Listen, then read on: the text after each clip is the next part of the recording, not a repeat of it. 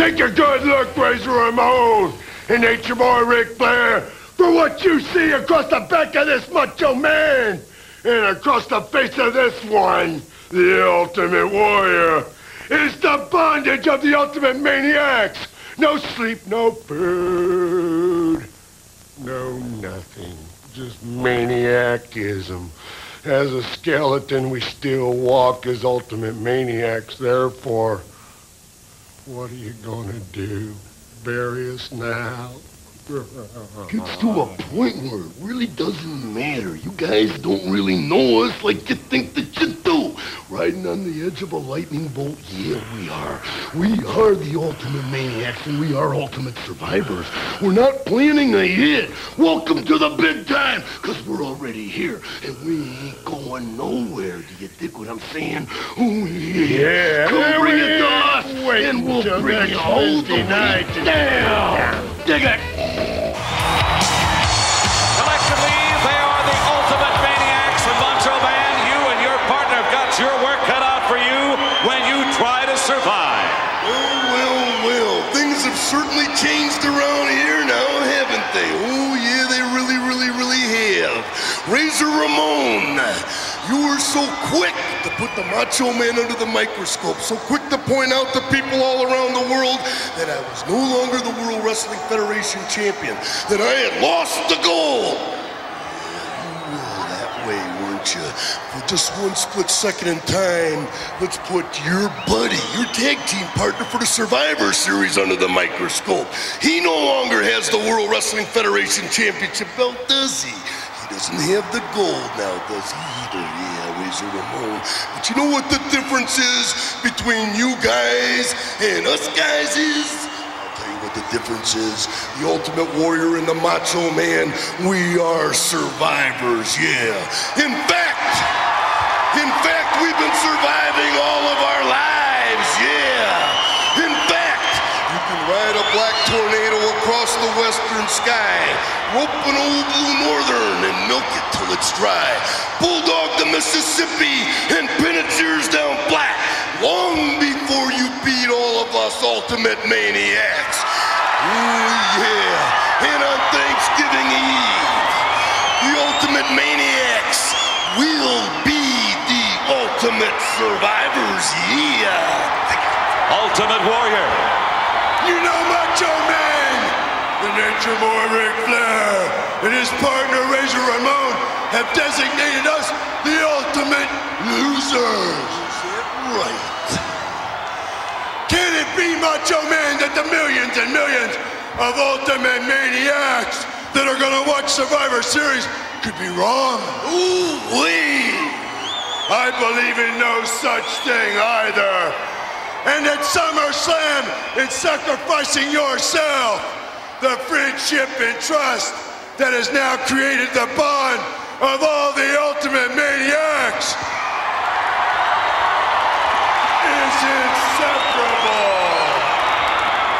I say to you, Nature Boy Ric Flair, through the visions of these glasses the Macho Man has given me, if you have the true nature you say you do, then take your compadre Razor Ramon to the woods of your world. Let him slice open your heart, then his. For through these glasses I see there shall be no bloodshed. For from black hearts no blood can flow, therefore no bond can be formed. And at Survivor Series, there will be another vision that shall take place. Your ultimate destiny is ultimate defeat. Ooh, yeah!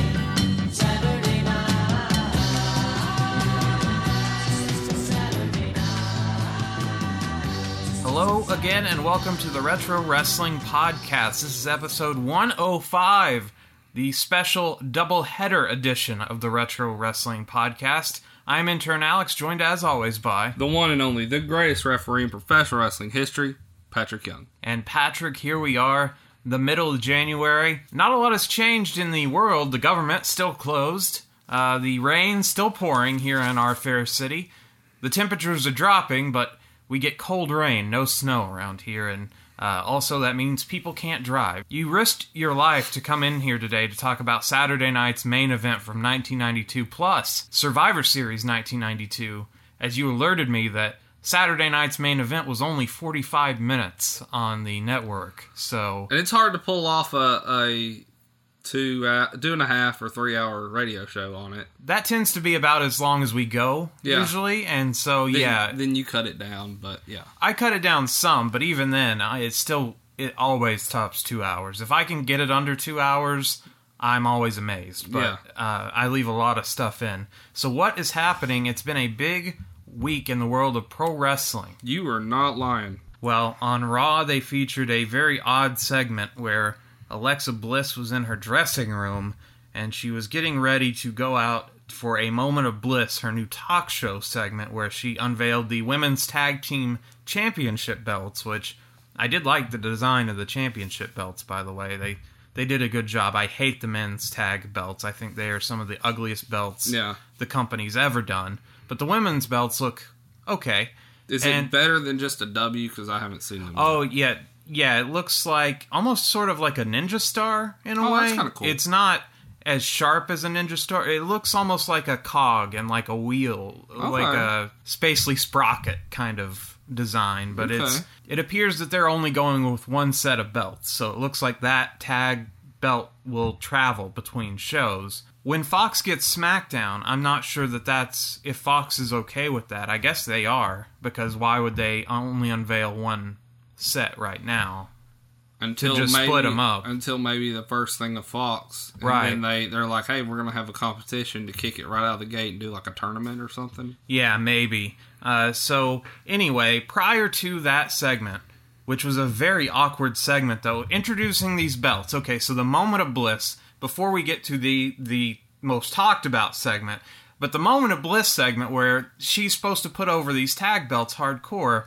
So instead of bringing out other women's wrestlers, for some reason she brings out Paul Heyman. He is not really interested in the women's tag team belts. And then a new wrestler, Otis, shows up and just blabbers into the camera and then wanders off, and that's the segment. It was a very strange introduction of these tag belts. But they got it done, so it's done. But the most talked about and the most clicked segment happened previous to that, because for a second it felt like we were back in 1999, and so we go to the dressing room, and there's a PA bringing in the cappuccino, or whatever drink, the latte, that Alexa Bliss had ordered, and he knocks on the door, and then he opens the door, even though she didn't say, come on in, it's fine. So this PA with the latte in his hand walks in on Alexa Bliss, who has a t-shirt covering up her chest, but she has a bare back, Patrick. It was very risque. Now, we're getting there.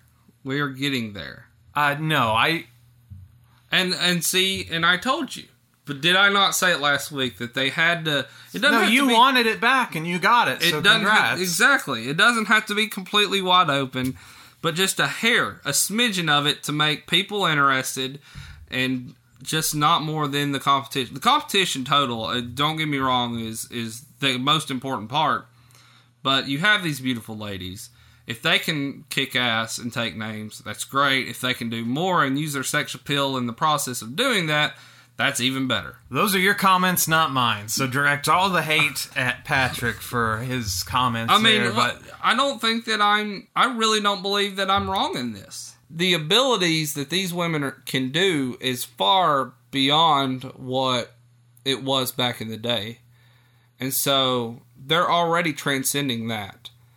And to keep a little bit of something from back in the day, which is that, right or wrong, I mean, you can't deny that. That is what that mostly was back in the day. Not even that far back in the day. Only 6 or 7 years ago, it was still this kind of stuff. If you keep it, and I'm saying not wide open like it was, but just a hint of it here and there, you're giving a nod to what these women paved the way for back in the day, so that you can also have what you have now today. Well, I thought the segment didn't really go with the Alexa Bliss character, because while she is, and believe me, my Twitter feed is full of people who are obsessed with how Alexa Bliss looks, and they take slow-mo videos, and it's cringeworthy sometimes, because Twitter, that's the one thing about Twitter that I'm still upset about. They still haven't figured out how to moderate the content settings as far as when you're scrolling, who knows what the hell's going to pop up in your feed. So if you're at work,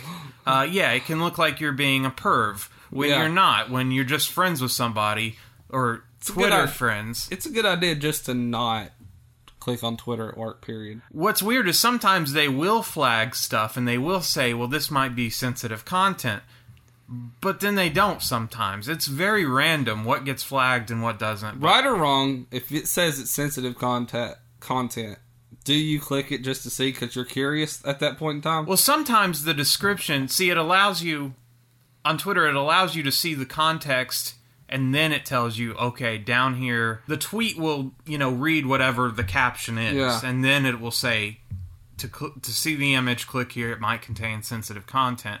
And sometimes, from the description, I know that it's nothing risque. Yeah. So, unless they're going to totally trick me, unless it's a guy just carpet bombing me with, porn or something, where it's like, oh, the Revival capture the tag belts or something, and for some reason it gets flagged, but I click it because I trust that I'll look at the source before I click it, but sometimes I do. So yes, while Alexa Bliss is an attractive woman and has tons of fans and is known for that, her character has never been a sexualized character. She's never been an Eva Marie. She's always been... Or Mandy Rose. Mandy Rose... Well, Mandy Rose has been a sexualized character. Well, that's what I'm saying. I think that segment would have fit perfect for her if they had saved it for SmackDown. But she got one on SmackDown. So did she? Yeah, you didn't. I didn't see this week's content. Okay, so she got one as well on SmackDown. Hers was probably... I would say hers was actually worse than the Alexa Bliss. The only explanation I have as to why they did these two segments is to get YouTube clicks. And that's because you can brand it as Alexa Bliss wardrobe malfunction. Man walks in on changing Alexa Bliss. Or in the Mandy Rose case, like Jimmy Uso goes to Mandy Rose's hotel for a one-on-one encounter, or just something scandalous, okay? So it's the headline, because it's a clickbait headline. And then teenage boys who are horny click on it and realize that it's not what they thought it was. Or people that don't watch the product, like yourself, from week to week, if you didn't know what was going on. Right. I mean, you know that YouTube's not going to put pornography on there, but you'll still click it because, what is this? This sounds very strange or whatever. Like that clip of the Alexa Bliss segment got like 2.5 million YouTube clicks. They average about 700,000, I would say, is their average YouTube clip. So you have to admit that I am not wrong in my statement that there are fans out there that do want edgier content. Sex sells. Right. There's no denying that. But someone presented the same type of thing on Twitter where it was like, you guys always cry you want the Attitude Era back, but yet they do this and you don't like it. Well, what I miss about the Attitude Era were the compelling storylines and the nature of the top guys at the time and the intensity of the rivalries at the top. It felt more serious because they were unscripted promos, plain and simple. They could shoot from the hip, and sunny days. I mean, that right there alone was... like, holy shit, did he really just go that far? But they also tried a lot of stuff that wasn't about sex and edge. Correct. Not the wrestler edge, but a lot of it wasn't even the sex stuff or the edgier stuff. It was just a better product a lot of times. Yeah. The wrestling product is actually much better today than it was in the Attitude Era. So as far as the in-ring stuff goes, no, I don't want the Attitude Era back in a lot of ways because the undercards on those Attitude Era pay-per-views... they were pretty bad.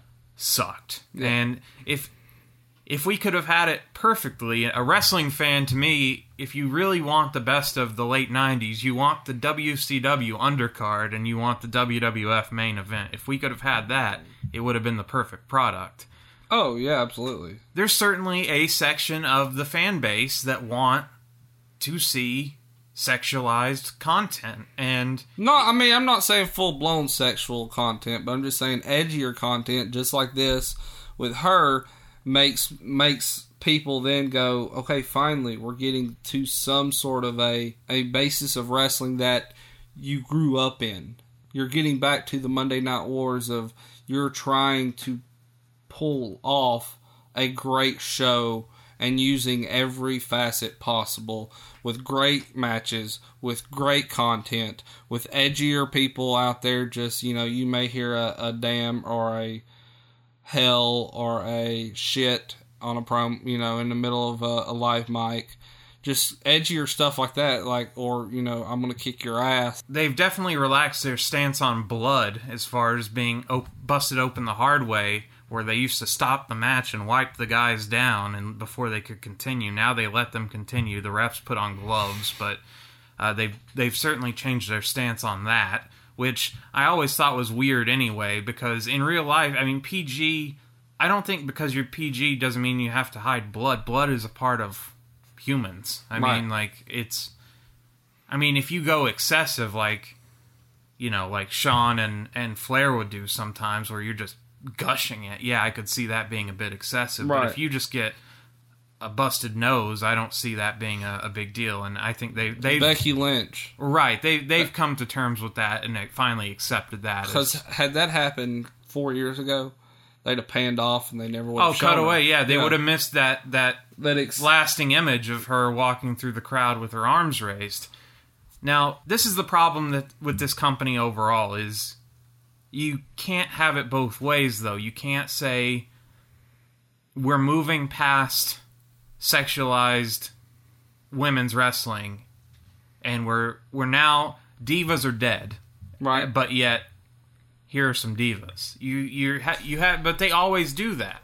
Why do you think they're divas? What do you think considers them to be divas? Because I still consider them to be great athletes, but I mean, a beautiful woman. If you are a male and you are of the age of 18 and older, okay, if you are a male and you are of the age of 14 and older, a beautiful woman, but that can also carry her own and kick ass, like Ronda Rousey, Alexa Bliss, Natalya Neidhart. Well, they don't employ unattractive people, men or women. Okay, so you can't tell me that is not part of their repertoire, in the fact that yes, attractiveness goes a long way with the abilities in which, if you have it all, being the look, and if you're a woman, I'm sorry, but that is the look, an attractive woman. Right or wrong, you can call me sexist, you know I'm right. Well, it's the same way with the men now. I mean, most of the men are GQ-looking models. Okay, same way with the men. And you also have the ability to go in there and give a knockdown, drag-out performance and a great match that I believe night after night, especially on the women's side, night after night should be main eventing the show. When they're on a show like Total Divas or on Total Bellas or on a network special, that, like I said, that's how I would present stuff like this. If the women want to have if it's on their terms, if they want to have a swimsuit episode on the network, where it's just like the Sports Illustrated swimsuit edition or the ESPN body issue, and they want to do that, which Charlotte took part in or whatever, and it's under their terms, I have no problem with that.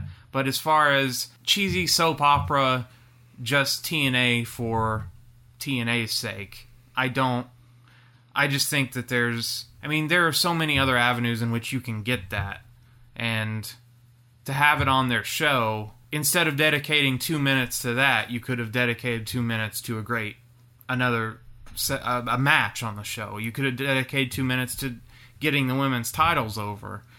But you did that to get YouTube clicks, which, like I mentioned to you before the show, yeah, it gets a lot of YouTube clicks. It got like 2.5 million when I last checked. But that doesn't generate a lot of revenue. It doesn't generate any money. But it does sound good to investors because that kind of stuff's important. So they've done this. They did this about 3 years ago, I'd say, with Eva Marie on SmackDown. She had a wardrobe malfunction where her top broke, and she had to forfeit her match. That's when her whole gimmick was always avoiding the match, and then she actually got suspended, so her storyline became real life. She never got the match. Yeah, so they did the same thing, so I actually think that this is something they are just going to break out every couple of years just to generate some YouTube clicks. And they did it on SmackDown with Mandy Rose, in a lot of people compared it to the Aiden English, Lana, Rusev angle they did a few months ago, but what it made me think of was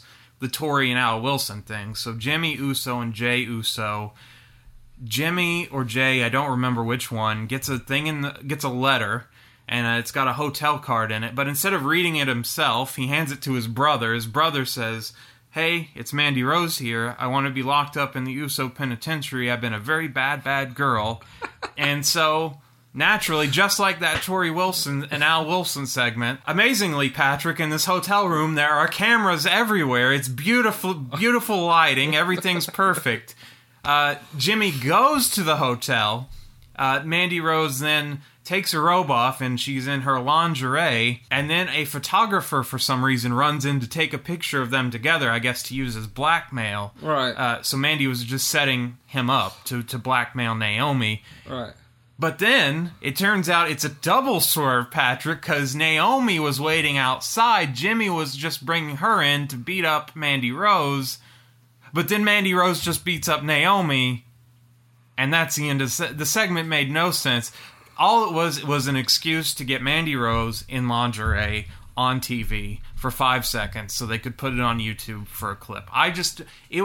It's the worst segment of the year by far, just as far, and not even because of the TNA involved with it. That Alexa Bliss thing, at least that was a non sequitur. Like, that PA will never be back. That PA was not a wrestler. That's not an angle that will be revisited ever again. That was a one and done. That was like when the kid jumped in front of Batista and did the machine gun arms, like those random things they sometimes do backstage.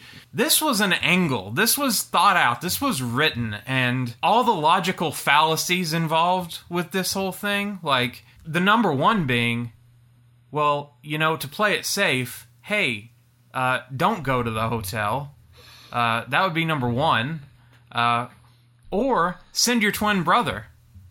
Just send Jay and have him and see what's up. Yeah. And then, anyway, the logical fact, it was so hard. I can suspend my disbelief over a lot of stuff. Okay. But this edgy stuff, every once in a while.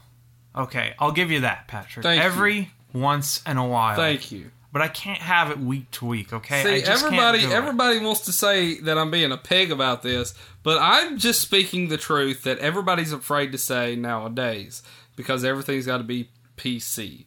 That's all I'm getting at. Every once in a while is fine, and even, look, by the it wasn't Sable in body paint, it wasn't the cat getting topless, so by those standards, this was very tame stuff that we're talking about. And I don't think it should be very tame, because there are still kids that watch the content. That's correct, but I said every once in a while, it's fine. Yeah. I can have my brain, I can let my brain go to neutral for a minute, and I don't know. It definitely felt, though, since Vince has gotten himself more involved in the product since the ratings tanked, it definitely felt like Vince was back running things. It was a Vince, and there's nothing wrong with that. This was a man that had Eric Bischoff make out with his own wife and daughter, I think. Bischoff and Stephanie had a thing on screen. He definitely... Oh, yeah, they did. Okay, I got you. He definitely made out with Linda and said, "Ma, you're a big-breasted beauty, aren't you?" That's right. He's creepy. Vince is a creepy guy. That is very true. So also, when I watch it in that context, it makes me feel even more skeeved out because I know it's Vince. Yeah. A 12-year-old in a 75-year-old man's body. It's just creepy to me. So, anyway. Yeah, so that was... the YouTube clickbait from Raw and SmackDown. we'll see what they do next week. Maybe this is an ongoing thing. In a more serious story, Kurt Angle took to social media this week that his 16-year-old niece had been abducted by an ex-boyfriend, and apparently he broke into the house, beat up her, and then drug her into a red sedan and sped away. And so then there was a time frame in which they put out an Amber Alert and everything, and luckily they were able to find her and save her. The police did. Kurt Angle went on to thank the fans who immediately, because apparently it was a fan who was a part of helping find her, and so it was just a great deal to the fans, and a very scary situation. Something that could have turned out extremely worse than it already had become. And so, oh yeah, well, we're taping this the same week that girl that was missing for 88 days wandered out of her abductor's basement and was found in the snow. Jamie Kloss. So yeah, abductions are really scary. They are. And if you don't find them right away, you just immediately assume the worst. So she was located rather quickly, so yeah. It was a happy ending to that story. And that's good news for Kurt Angle, who, of course, his brother had ran into some legal troubles a few years ago. So Kurt Angle needs some good news on the family front. So. He does. Eric Rowan and Luke Harper have been cleared and are able to return to the ring. I'm not sure why they were out. I'm not sure how they got injured. Rowan needed arm surgery, okay. I think. Yeah, Rowan's the big bald guy, right? The white guy. Yes, and Luke Harper is right. the... Yeah. Okay, so yeah, Rowan needed like elbow surgery or something, and even though he needed surgery, he still worked the match, much like Dynamite Kid worked that match injured many, many years ago. And so they still worked a match to drop the tag team belts, and they've been off TV ever since. But also, coincidentally, Bray Wyatt's been off TV ever since Matt Hardy decided to perhaps retire, or has been training as a road agent. We don't know if that's his final position. We don't know if we've seen the last of Matt Hardy in the ring, but Bray Wyatt has been off TV as well, and he's also been dealing with a very messy divorce the past couple of years, so I don't know if that had something to do with it. But as far as Royal Rumble surprises, I wouldn't be that surprised if the Wyatt family might reform, because all three of those guys, the Bludgeon Brothers they were doing okay, but Bray Wyatt was lost. Well, when they broke them up, it just didn't have that same feeling. I would love, and here's my deal, I would love for them to be 3 special entries at random times, but it comes down to the final 3 of them. Harper and Rowan step over, eliminates themselves, and Bray goes on to WrestleMania, and the Wyatt family is once again reborn. I think you're going to get that without the Bray winning part. I think maybe late into the match that could be a likely scenario, but Bray to be off TV this long, there's no way he's going. Even though, as we say every year with the Rumble, the idea is that anybody could win it, right? But that's not true. See, I would like to see. Okay, we're into the Rumble. Let's do predictions. Well, or do you want to finish? Yeah, let's finish news. Okay, and then we'll get into it. Maria and Mike, the Revival, and Ziggler have.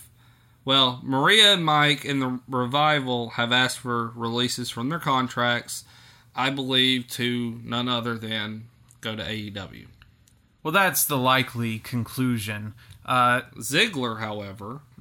these are all rumors, by the way. None of this has been really confirmed by any of the individuals. In fact, Maria straight up denied the story about Mike Bennett and Maria Kanellis is requesting their release.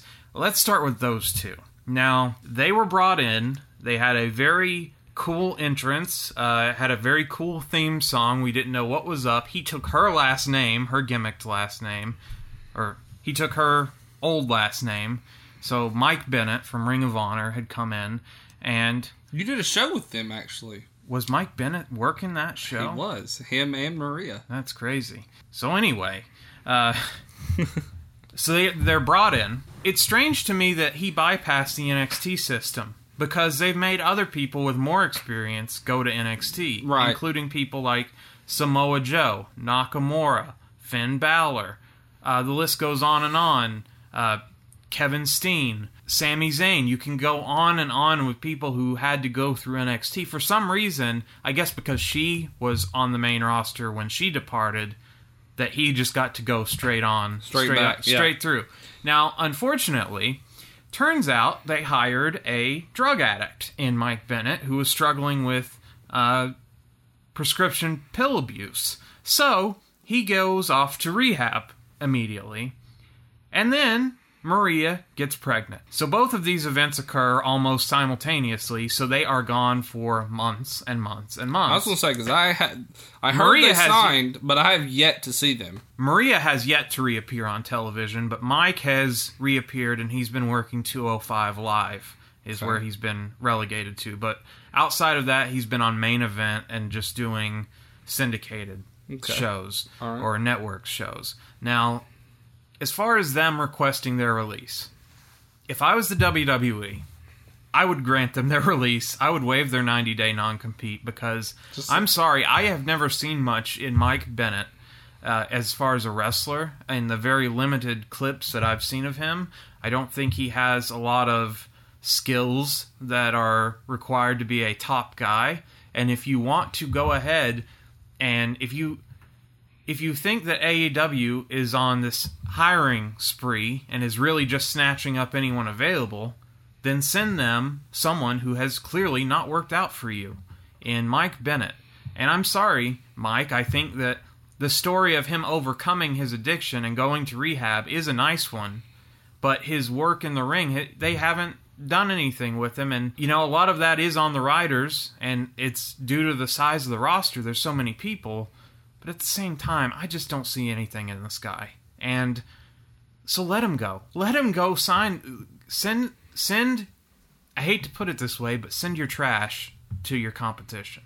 Send the people that aren't doing anything for you to your competition. Just like... I was just about to say, it's immediately like they did when they sent Waltman, because he started having his issues, they sent him to WCW. And they say it was for money, but I believe that's exactly what they sent him for. I was going to say it's more like when they let Vince Russo go.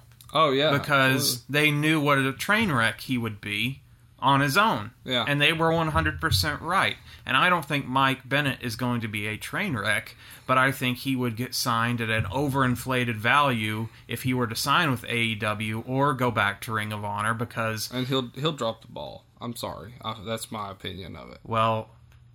Addictions are hard to beat, as we've seen with many, many wrestlers, that they fall off the wagon. Now, I don't wish that. And especially. But what have you done for me lately? You don't have a body of work credentials, and I could be totally wrong, because honestly, when Cody Rhodes was let go from the company, when he was tired of being Stardust and he was let go, I didn't see much in him. So if Mike Bennett goes out there on the indie scene and proves me completely wrong and becomes the biggest star in the world, then I will be very, very surprised. But if I was the WWE, this is one release that I would be more than happy to go ahead and let my competition have. And Maria offers a lot of she's great on the mic. She's a great... antagonist. She's a great manager. She offers a lot of things outside of the ring that she can do for you. So she would be a decent hire somewhere. If you have to sign them as a package deal, I just don't see Mike Bennett doing much for you. So if that rumor is true, I'd go ahead and do it. Yeah, I'm with you on that one. I am completely.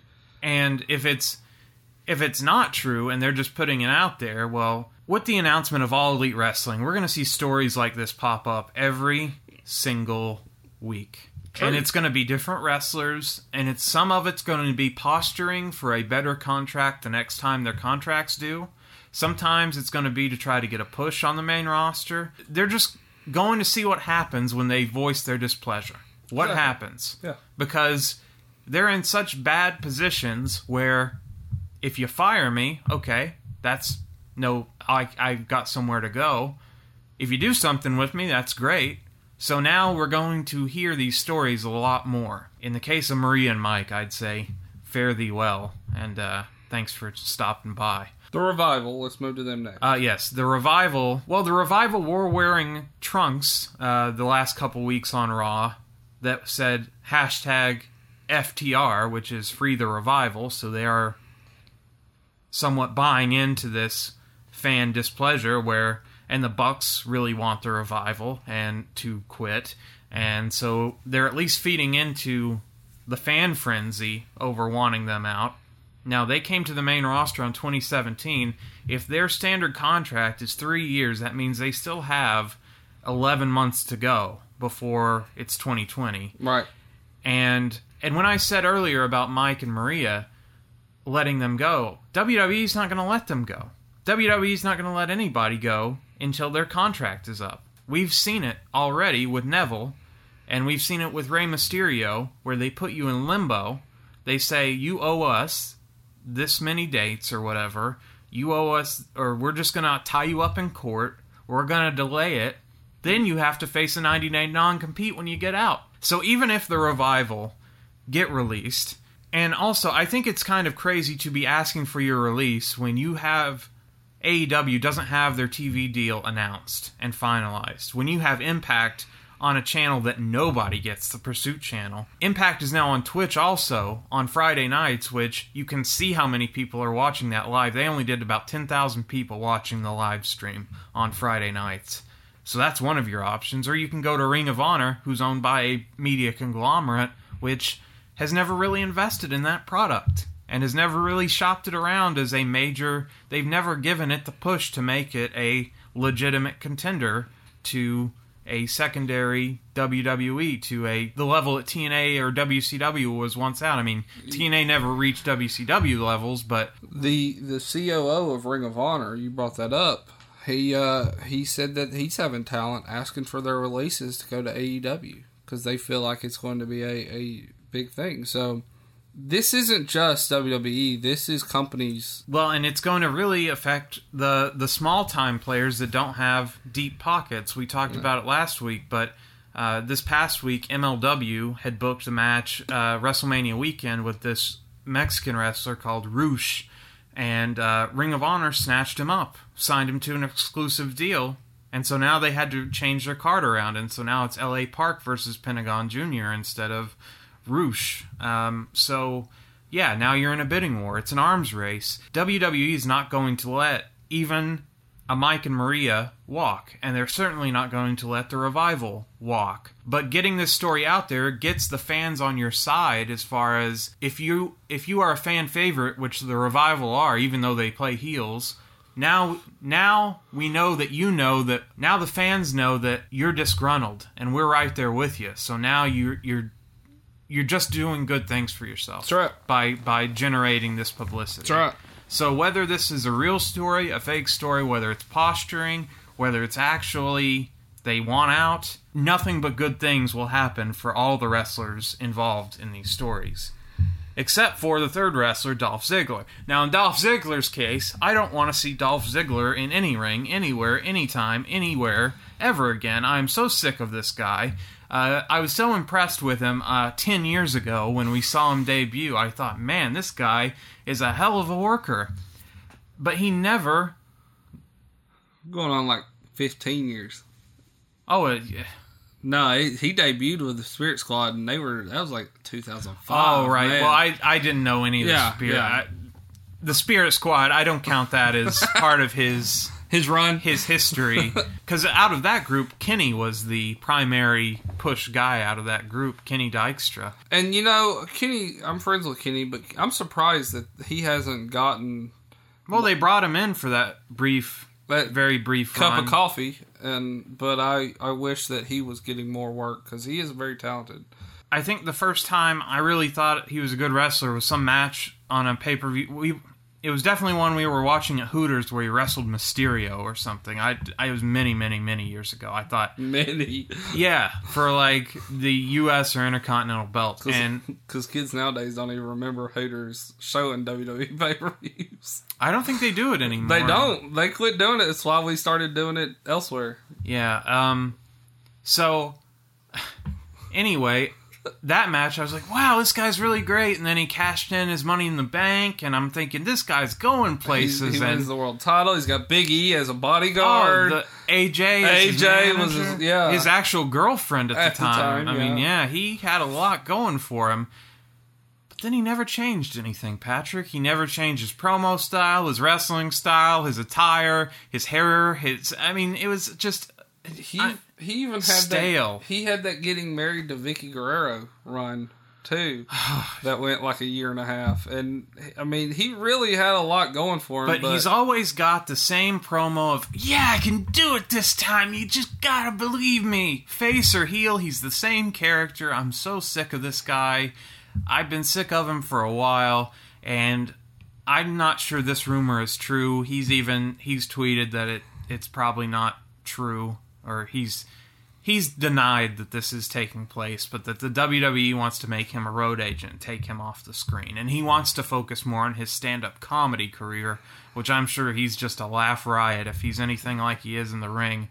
So, don't know any truth to that one, but I wouldn't be... A couple years ago, he was in a career-threatening match, and I wanted him to lose so badly, Patrick. I was so sad when he was able to overcome the odds and pull it off, save his career. But I've been off the Dolph Ziggler train for a long time. So, but knowing my luck, no, he's going to be around forever. He is going to wrestle until he's 70, like Ric Flair and Terry Funk, and I'm never going to be rid of this guy. So that's what I say about Mr. Ziggler. Ronda Rousey is going to be Sonya Blade in the new Mortal Kombat 11 video game.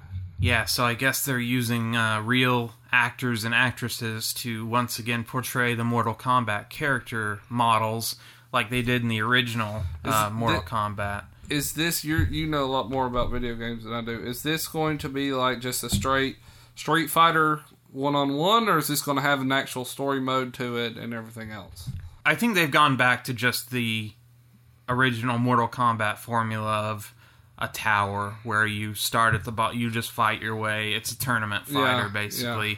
And there are some modes where, like, you can tag people in. Like, they put in, like, tag modes, basically. Yeah. And they do other mini games, and there's an online community around it. The last one was called Mortal Kombat X or XL, and came out a couple years ago. It's really cool because they had like Freddy Krueger and Jason Voorhees in it at one point in time. Like, there's been a lot of additions to it. Yeah, and the fatality animations are really amazing, and it got a lot of great reviews. I've got not that one, but the one that came out before it that was just called Mortal Kombat. I haven't played it yet, but she is going to play Sonya Blade, who is the blonde in Mortal Kombat. If you remember the movie, she's played by Pete Sampras' wife, this famous tennis player in that movie, but she is going to be the character model there, so it's going to be very strange that a WWE wrestler is in a Mortal Kombat game, who is also in a UFC game. So she is going to be much like Brock Lesnar, how one year he was in Madden, a WWE game, and a UFC game. He's been in like 3 totally different things. He was in Madden?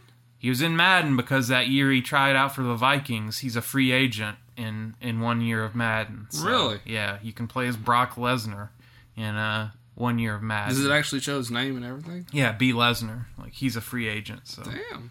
Yeah, you can get Brock on your... He F5s people. No. That would be awesome. Well, if they ever do Blitz again, that would be a great idea. That would, yes. Oh, God, I want Blitz back. All right, so Eva Marie, I posted on her page a link to her page so you can click there and wish her luck. She is going into the Big Brother Celebrity House. Which, haven't they had a wrestler in there before? They have not. They had a guy who wanted to be, and I think he finally turned into being one and went on to Impact. I can't remember his name. I know that Johnny Mundo was on Survivor. I don't ever know what happened with Johnny Impact there, if he won it. I don't keep up with it. I've never liked Big Brother. Really? Why is this? It just doesn't appeal to me. It's just very boring. 2 people or multiple people. Just people in a house. No contact to the outside world. No radio, no TV, no newspaper, no nothing. No cell phones, no zero nothing. Right. You're stuck within the confines of this house for 90 days. It's Survivor in a house, basically. Yes, it is. And the politics and the bullshit. And you have to form an alliance, and you have to Yeah. do challenges, and you have to do all this stuff. And I like Survivor. I have not watched... I over the haven't past- watched since the first season of Survivor. Or not Richard Survivor. Hatch. I like Big Brother, sorry. Yeah, I know a lot of people actually prefer Big Brother over Survivor. But I haven't watched over the past few years because there's always that one guy that just annoys the shit out of me till I'm like... well, they cast it on purpose. And it's like just nothing but a nail to your skull type mentality because it just... So at that point in time, I'll get through like 1 or 2 episodes and then I'm like, okay, I can't do it. But now that she is involved, I will try my best to give you weekly updates at how well she's doing. And keep us posted. I will. And, Eva Marie watch. And go on and I want to wish her luck personally. But I know you want to wish her luck as well. And so it will be an awesome experience if she's able to pull this off and win. And so best of luck to her. Yeah, best of luck to her. Hope she's better at this than she was at wrestling, because she was not a very good pro wrestler. Well, she could do multiple things. Well, yeah, outside of the ring, she was great. She, if they had used her properly outside of the ring, but even when they tried to get her to be Fandango's dancer, turns out she can't dance. Which, I mean, pro wrestling is sort of like a dance, so I guess they should have figured that out. All right, last but certainly not least, January 17th, 1949 was the birth of a true legend in professional wrestling. A man by the name of Andy Kaufman. Now, unfortunately, he left this world too soon, but Allegedly, we have come across, it is his 70th birthday this past week on the 17th, and so crazy he would only have been 70. It seems like he would have been much older. And he was like, what, 40-something when supposedly... He was in his 30s when he passed away. When he supposedly got cancer and passed away. Yeah, allegedly, yeah. I mean, Tony Clifton is still out there somewhere. Bob Zamuda, who plays Tony Clifton, to this day still sometimes, so... He does a radio show now. Bob Zamuda does. Yeah, the spirit of Andy is still around there, and way before his time in terms of comedy. He was doing comedy for himself. He was playing to the back of the room. He wasn't playing to the... He was doing... He got a kick out of screwing with other people. Like, that was his deal. His comedy... The joke was on you. It was on you. It wasn't on him. It was on you. Yeah, and he wasn't telling jokes. To watch you... The act was a joke. Yeah, to watch you look at him and be like, I don't get it. He got a kick out of that. Avant-garde way of doing comedy that has yet to be replicated. No, you know... It's a very unique style. I put him up there, believe it or not, and this is going to blow your mind because I know you love this guy. I put him up there with like a Jerry Seinfeld.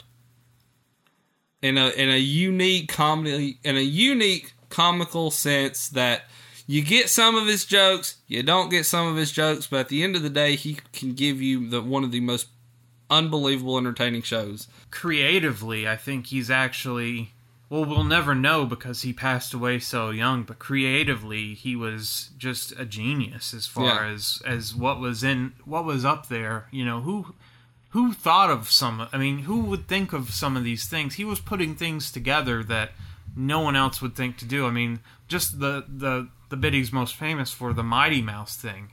That's such a simple thing, but who would think to do that? Who would... Or Lodka when he did Taxi. Well, he didn't like doing that. He did that to get a paycheck. But still, but he was... It's a character. Well, that set the standard for, like, Urkels and Carltons and that character on sitcoms. Yeah. Fonzie, well, that's why... Fonzie was actually before him, but the foreign character has been duplicated several times on even to this day on Big Bang Theory. I mean, Kuther Polly is Andy Kaufman, basically, except he's actually Indian instead of Andy Kaufman being from wherever he was supposed to be from. Allegedly. Latvia or somewhere. Latvia. Anyway. Something along those lines. Anyway, but he was very committed And when he got, I'm telling you, you don't understand how enjoyment I get out of watching him and Lawler and that feud. And it is literally one of my favorite feuds of all times. And just the excitement that he was so wide open that when he got into wrestling, he brought that creativeness into wrestling. I mean, what man do you know is going to take a pile driver in the ring, not be injured, but yet force people to come pick him up, take him to a hospital, and spend 2 weeks in traction because he supposedly has a broken neck? He sold that shit that fucking far. And so people believe 100% that Lawler broke his damn neck. So it was very unique. It was very... Well, Kaufman himself was sort of living kayfabe. Like, he lived kayfabe. Yeah. So that's why he understood and related to pro wrestling so much, because the Andy Kaufman that showed up on TV, we never know. We'll never know what the actual Andy Kaufman was like, because he was always... He was on always some in other character. planet. Yeah. He was always in a different zone. Yes. A zone that we will never be able to understand or enter. So that's why he was so good at pro wrestling, and easily the best celebrity involvement ever in pro wrestling. I mean, he got it. He got it, and he could have, if he had not unfortunately passed away, he could have actually gone on to become a great wrestler by just nothing but running his mouth and getting his ass kicked. I don't think he would have been a great wrestler, but match-wise. A great heel commentator. I can imagine him being the Jesse Ventura or the Jerry Lawler heel version. He would have made a great heel commentator. Gotten some real hatred. Yeah. He knew how to generate heat. And so that's all I have. Newsworthy. We do miss you there, Andy, though. So. If you're really dead. So those NXT debuts that they've been teasing for weeks and weeks. You did not watch the Raw and Smackdown this week. So here's how they were introduced, Patrick. They were just standing around. Really? That's right, yes. Lacey Evans was just standing around backstage on Raw. On SmackDown, she was just watching TV backstage. On Raw, EC3 was just standing around backstage. On SmackDown, I think Samoa Joe walked past him. That's how they were introduced. Remember how Chris Jericho was introduced? How memorable that was? Well, goes out and interrupts The Rock. Yeah, all these NXT call-ups were literally just cameos, where they just appeared, and if they said anything, it was one or two sentences. Yeah. So that's how they were all introduced, except for, sadly, Lars Sullivan suffered an anxiety attack, not this past week, but the week before, when Raw was in Orlando. Vince wanted to see EC3 and Lars Sullivan and some of these NXT guys that he's never seen wrestle before. So he had them all he wanted them to all work a dark match before the show. And Lars Sullivan apparently freaked out about this and had an anxiety attack, which I've had before, which is really scary stuff. You think you're having a heart attack. You think you're about to pass out. I've been there too. It's a very scary situation. Yeah, so he didn't show up for that. They wanted him on Tuesday night for SmackDown in Jacksonville that week because that's a short drive. You can show up for that. Vince wants to see you. Didn't show up for that. In fact, flew home to Colorado and is now not being mentioned anymore on TV. And probably be getting his release, I would say. No, there is news that Vince was disappointed, but the company supports him and they understand, especially what they've gone through with like Mauro Ranallo and understanding mental illness and understanding people's situations in life and having issues with wrestlers in the past. You know, this guy needs time. If he's freaking out, then let him get well. He probably just wasn't. I mean, the shock of being in front of more than 1,000 people probably scared him, and that's what kicked this off. Well, the thought of performing for the owner of the company, I think, in a very weird way, I can relate to this because in 6th grade band, Patrick, you had to take a playing test, is what they called it. And so I played trumpet, or I wanted to play trumpet. I gave that up very quickly. But the thing I hated the most about it, though, is so the whole band, the whole 6th grade band, you all suck, by the way.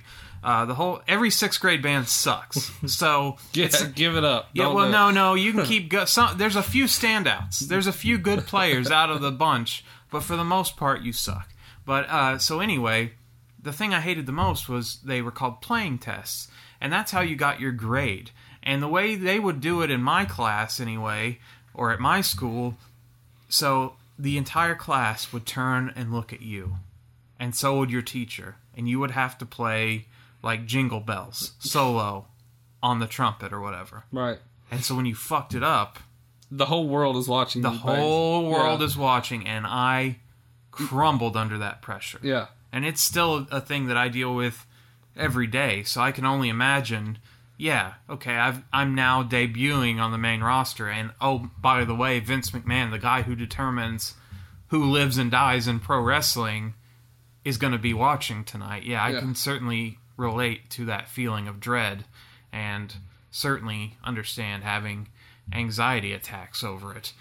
And you know what I did in 6th grade? I was a real dick. I fucked over other trumpet players, because after I would fuck up, I would try to fuck with them to make them fuck up. So, like, one of my friends, he would sit next to me, and he was a trumpet player too, so when it was his turn for a test, after I had already shit the bed, and I felt horrible, so I would, like, flip him off, or, like mouth curse words to him, and like that would cause him to fuck up on the trumpet. So I ruined his trumpet career too. So I took him down with me. You could have been playing for, an orchestra if you had just been able to pull it out nowadays. Yeah, I know. We could have been a regular Louis Armstrong. Oh, sorry. Yeah, sorry. Let's do the Rumble picks. Okay, very quickly. Here is your Royal Rumble card. We're taping this before the go-home show, so they might change these or add to them. The U.S. Championship match, it's Rusev the champ taking on Nakamura in a rematch. Rusev, absolutely. The Bar taking on The Miz and Shane McMahon for the SmackDown Tag Team Championships. Shane and Miz.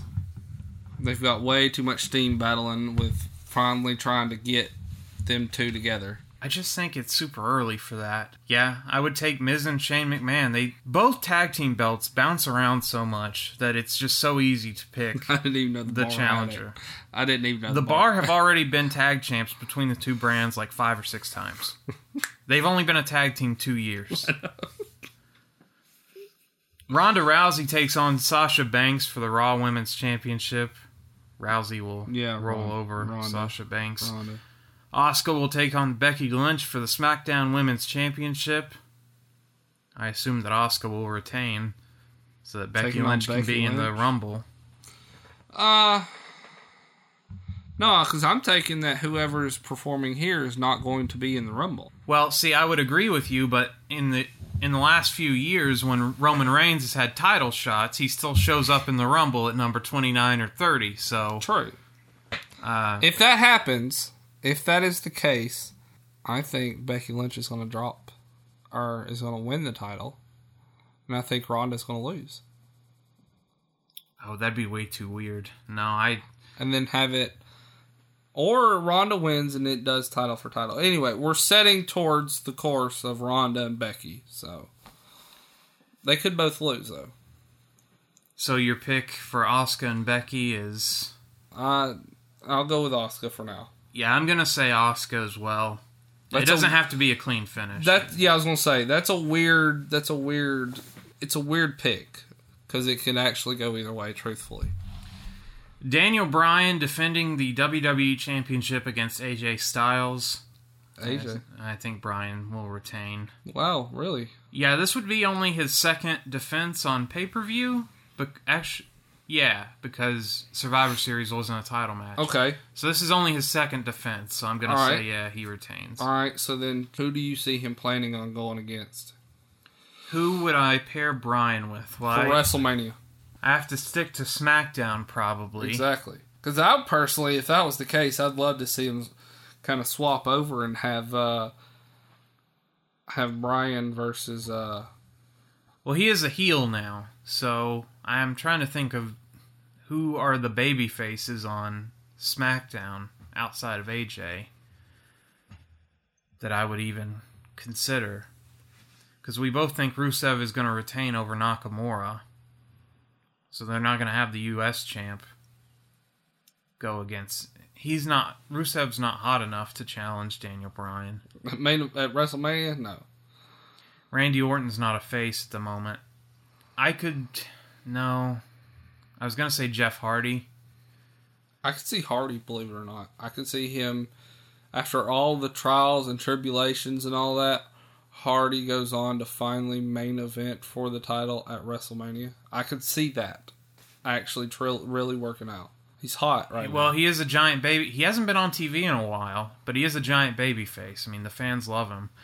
So, and he does, with Bryan's gimmick of hating consumerism and stuff, and I'm sure he can easily transition into hating, drug addicts and alcoholics. We can still run with that, yeah. So I guess, that would be who I would pair him with. Outside of that, I don't know of anybody else on SmackDown at the moment that's a top face. Alright. Stick with me on this. I'm changing my plan.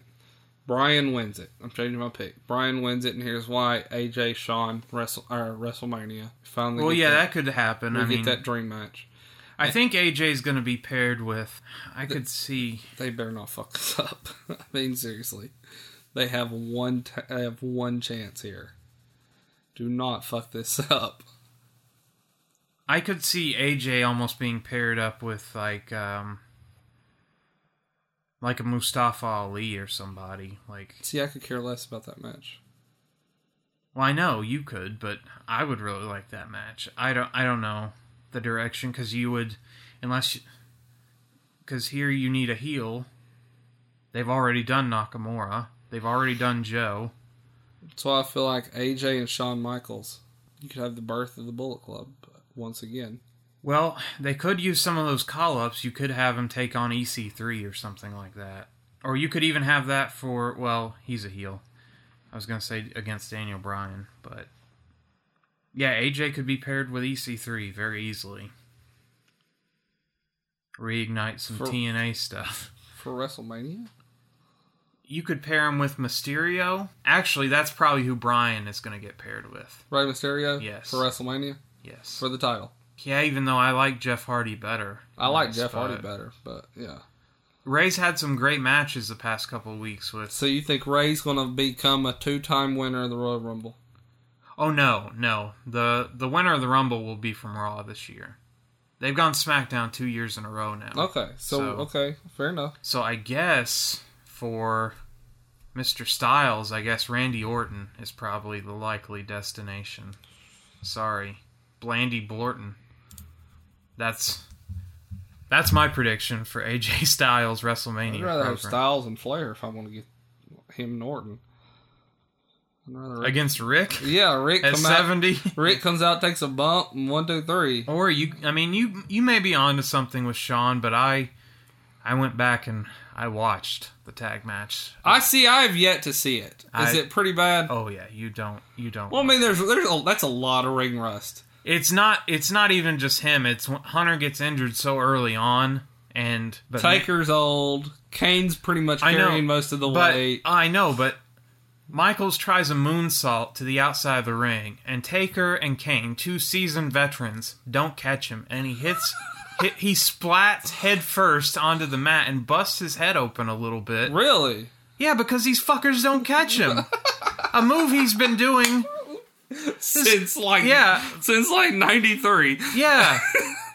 They just let him drop. It's the saddest thing. And then at the end of the match, when Hunter had torn his pec and they're in the corner, he looks at Hunter and he says, "We're too old for this shit." So I really don't know if he's going to come back, but if he comes back, that would be the match to make. Okay, so anyway, we move on. Cruiserweight Championship. This is a 4-way match. Buddy Murphy, Akira Tozawa, Hideo Itami, and Kalisto. I imagine Buddy Murphy's going to retain here. Hideo Itami. I'm just going on a limb here. I think they're really sour on... Well, I mean, yeah. They've been really sour on him for a while. I don't see that happening, but... No one watches 205 Live. Right, so. they could turn. So I'm going for the wild pick on that one. And the Universal title match. It's Brock Lesnar versus Finn Balor. That's right, they swapped out Braun Strowman. Yeah, you're just picking who you want to win, not who's going to win. That's why Balor. That's why Brock Lesnar will retain. There's no way that he's not going to WrestleMania with that belt. Balor. It's not for the title. Okay, if he shows up in his demon paint, then I get the right to change my vote. Because he's enough. never lost as a demon on the main roster. Fair enough. But here's my pick. Balor, and here's why. Because that builds for I got fucking screwed, and if he's truly sticking with the company, then because that's my thing. If he's not going to UFC, is he going to UFC or no? The original date they were looking at would have been in March, and that's not going to happen. So, I mean, he can still go. He's in the testing pool. I mean, they just have to make the match, so he's still eligible to go. So you're saying he can do both? Can do both, yes. Alright, so... It's still a possibility. He drops the title. He goes on, Braun and him at WrestleMania. I think they want him with that belt to go into the Octagon. Because it's with the... ESPN is now the home of UFC. WWE is in a partnership with ESPN. They want that belt in the Octagon across from the UFC belt. And either way, even if Daniel Cormier wins the match, we've talked about it before. Champion versus champion. Either way, the winner will show up on Raw, vacate the title, all is good, or there's a new tournament, everything's fine. But I think they want that image. They want that mainstream publicity. It's the same reason they have Alexa Bliss topless, in quotation marks. They want clicks. They want people to talk about the product. Okay, in that case, because I didn't know if it was actually going to happen or not. I don't know if it's going to happen. If it is going to happen, then I'm going with Brock. I'm going with Brock regardless, because I just think that whoever beats Brock has to do it on the biggest stage, because he's been so well protected for so long. And I know that Roman beat him at SummerSlam or whatever. Goldberg beat him at Rumble. He beat him at Survivor Series. And then he beat... Oh, that's right. He beat Kevin Owens at the Rumble. Okay. Sorry. But outside of those losses, those very rare losses, he's been very well protected. True. He's beaten Braun Strowman, I think, 3 times already.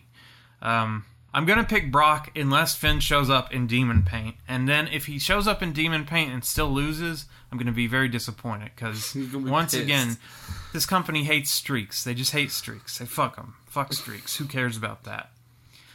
The 2019 Women's Royal Rumble match. Who all is... Here's who's confirmed. Carmella, Ember Moon, Natalya, Bayley, Ruby Riott, Liv Morgan, Sarah Logan, Mandy Rose, Sonya Deville, Alicia Fox, Zelina Vega, Naomi, Mickie James, Billie Kay, and Peyton Royce. But you know that Charlotte will be in there. So that's who I'm picking. I'm picking Charlotte. Yeah, I'm picking Charlotte. I think Becky will be in the match, but I think that unless they try to do the Luger and Hart finish where they both hit at the same time, I just think Charlotte's going to eke it out, and then they're going to work Becky somewhere into the match. Much like heading into WrestleMania 30, how they had to work Daniel Bryan into the main event. Even though they didn't put him in the Rumble at all that year, but he still ended up in the main event. I think that's what they're going to have to do with either Charlotte or Becky. One of the two is going to have to just be forced in, because they are dead set on having this a 3-way match, I think. So that's fine, whatever. Surprise entry for the Men's Rumble. Well, here's who's confirmed for the Men's Rumble. We have R-Truth, Drew McIntyre, Big E, Kofi Kingston, Xavier Woods, Seth Rollins, Jeff Hardy, Dean Ambrose, Bobby Lashley, Samoa Joe, John Cena, Elias, Baron Corbin, Jinder Mahal, Apollo Crews, Andrade Cien Almas, Mustafa Ali, and Rey Mysterio. That's 18, so there are 12 unnamed If I am people. right, you heard it here first. CM Punk wins the Royal Rumble. That's ridiculous. Because AEW has reached out to him, and he is considering it, and you know Vince is not going to let that one slide, so they're going to reach out back to him. I'm telling you. That's a big reach. I'm going to pick Seth Rollins. Seth Rollins will be the one to win and defeat Brock Lesnar at the WrestleMania. If we're going off of what's picked right now, then I'm going with you, Seth Rollins. But if I'm right, if you were right, I get the right to tell everybody to kiss my ass. I told you so. I don't think you'll be right. If a company fired me on my wedding day, I wouldn't ever come back. Even if I wanted to, I'd have too much How many pride. fucking times have they fired JR? How many times have they fired Warrior and Warrior come back? Jeff Jarrett. Hell could freeze over, man. I'm telling you. Great point. Great segue into our review for this week. We head back to November 14th, 1992 to WWF Saturday Night's main event, the Fox year. And when I say year, I mean like 3 episodes. NBC had canceled it. They shopped around. They got their Fox deal. In 2019, they're heading back to Fox, so hopefully it doesn't go as bad as Saturday Night's main event went. This is the final Saturday Night's main event ever until they rebooted it on NBC in the 2000s with John Cena and his gang of cronies. Between SummerSlam 1992 and this show, you would be completely confused as to what the hell happened. Here's a few notes from Grudge Match, a no-holds-barred wrestling recap site. Here are all the developments in the world of the WWF that have happened. The Legion of Doom left. They left because they hated the Rocco gimmick, and they never came back. Road Warrior Animal stuck around, though, for a little bit, and teamed with Crush for house shows. Ric Flair defeated Randy Savage at a house show to become the new WWF champion. Footage of this aired on the September 12th edition of Superstars and Wrestling Challenge. During another episode of Superstars, Randy Savage and the Ultimate Warrior formed a team called the Ultimate Maniacs, with Savage endorsing Warrior in his bid for the WWF Championship, so they were primed to make Warrior a contender again. On that same episode of Superstars, Paul Bearer began wheeling a casket down to the ring during Kamala matches, scaring Kamala and running him off because, much like Heidenreich would be later, he's terrified of caskets. Max Moon made his TV debut in September of 92. In September of 92, Bob Backlund vignettes began running, announcing his return. On October 10th, on Superstars, it was announced that the Ultimate Maniacs would take on Ric Flair and Razor Ramon as the main event of Survivor Series 1992. Then, 2 days later, during a TV taping in Saskatoon, Bret Hart defeated Ric Flair. That's right, Ric Flair lost the WWF title to Bret Hart. This was announced during an episode of Superstars, but not shown on tape until Smack 'em Whack 'em next year. So good luck trying to figure out what the fuck is going on around here. Also, in October, Yokozuna made his in-ring debut. And finally, the most important note, Ultimate Warrior and British Bulldog were both fired after this episode aired of Saturday Night's main event, as it was rumored they were receiving shipments of HGH. This was during a time when Vince McMahon and the WWF were being scrutinized by the media and government for steroids. So, yeah, guys, you gotta get the fuck out of here. So Warrior and Bulldog. Yeah, which is why Bulldog probably loses. Well, spoiler, it's probably why what happens to Bulldog happens on this episode of Saturday Night's main event. For no apparent reason, really. None whatsoever. So, from Indiana State University, it's Saturday Night's main event. What? Vince welcomes us in as Money Inc.'s Ted DiBiase theme song is already playing. They're coming out to take on the Ultimate Maniacs. I love the classic graphics on the screen, though. Their logos and shit. That was cool. Yeah. They should still do that. Yes, definitely. Everyone should have custom graphics. They do it a little bit with those lower thirds now, like Undertaker's comes like from smoke, and Bray Wyatt's with the lanterns, or whatever they do, the fireflies. Vince is on the mic with Bobby Heenan tonight.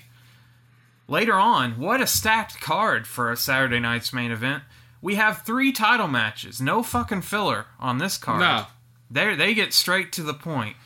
So we have the tag belts up first, then we have Shawn taking on the Bulldog for the IC belt, and then Bret Hart who you didn't know was champion, is going to defend his belt against somehow #1 contender Papa Shango.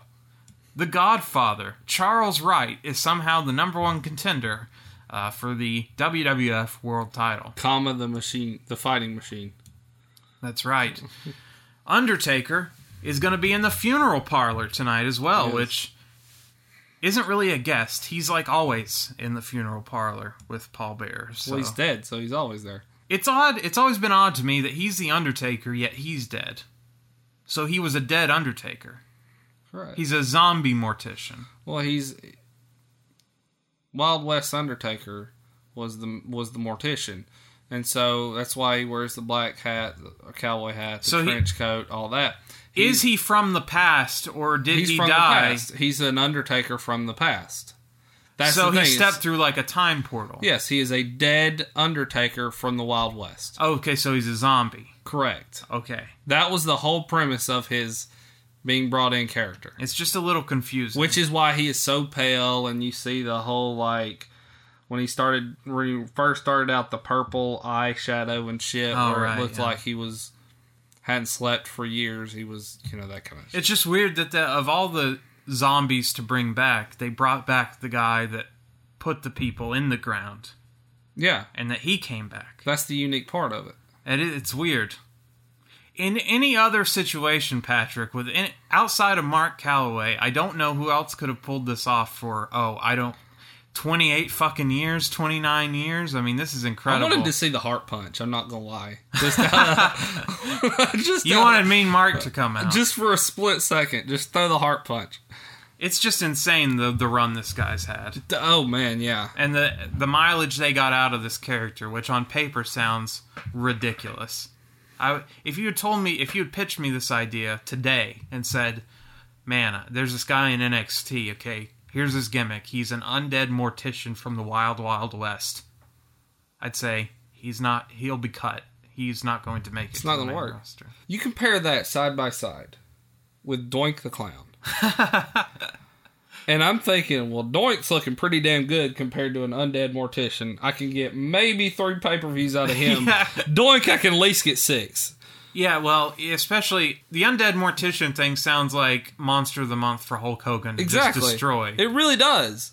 Whereas Doink, you could even see a face run out of a clown. Which is right, and which is so, and that's, I guess that going back to it, we talked about it, which is so shocking as to Survivor Series 91 when he beats Taker. Or when he beats Hogan. Because it's like, Monster of the Month just kicked your ass, Well, with a little help. I really believe that solidified him as being not a Monster of the Month.